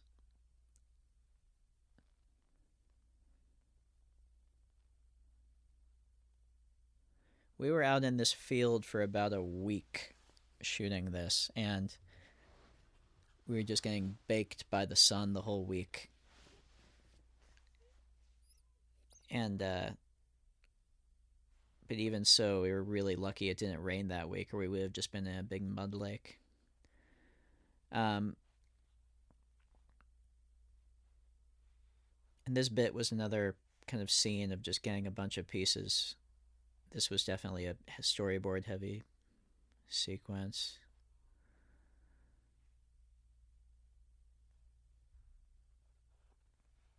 And then this voiceover was a very late addition, actually. Up until the final edits of the film, this played clean.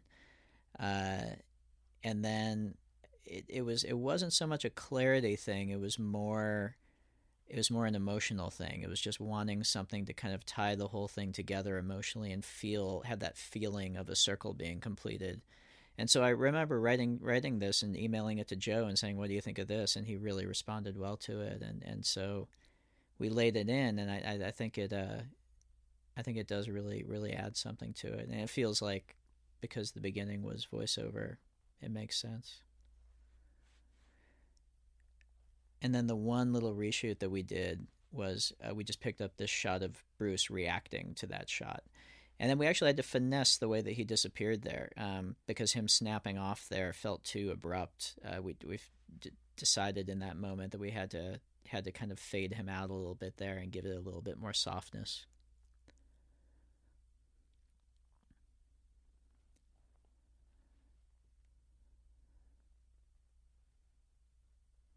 This final music cue by Nathan, I just think, is absolutely gorgeous. This is definitely my favorite cue in the whole score.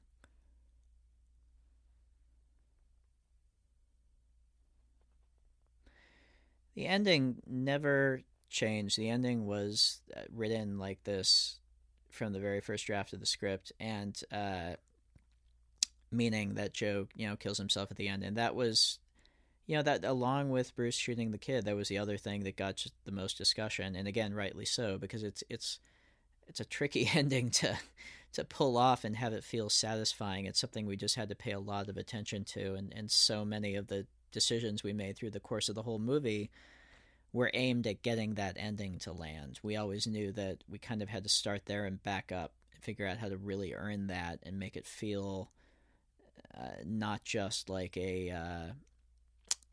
not just like a clever end to a puzzle, but we had to really bring it to a place of hope and of emotional catharsis.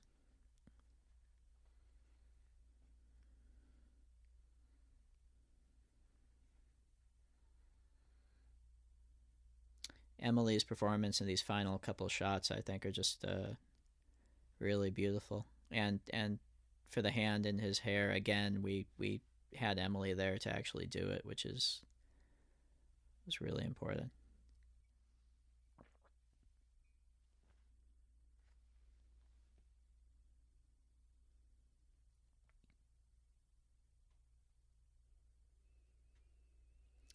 At various points, I'd wondered about having that final shot of her closing the watch be the very last shot in the whole movie, but that felt a little more.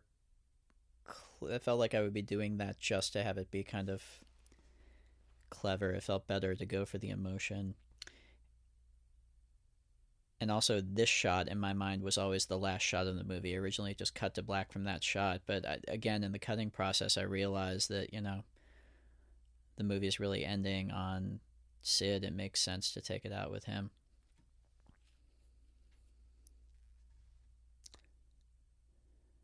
Rapturous applause. I don't know if you can hear me over the applause in the theater right now. You'll probably have to crank the volume, but and I doubt you can see the screen because people are rising to their feet and cheering. But although we'll muscle through it here.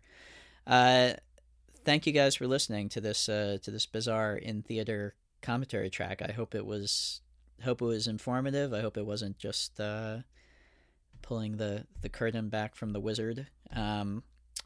And I hope you dug it. I will talk you out. Go ahead and be careful as you're exiting the theater. I always like to take my trash with me to bust my own trash. As someone who worked as a theater usher in high school, I always appreciate it when theater patrons throw their own stuff out. Because for God's sake, your mother does not work here. I would help you find your car, but I honestly can't remember where you parked. You're on your own for that. I'm gonna stop. I'm gonna let you enjoy this song. This song is a song that I had in my head that I kind of discovered while we were in pre-production, and I sent an MP3 of it to Bruce right after he agreed to come on and do the movie, and I was like, this is kind of the movie, and so this song had been in my head while I was listening to it over and over while we were shooting. This and a lot of Sam Cooke.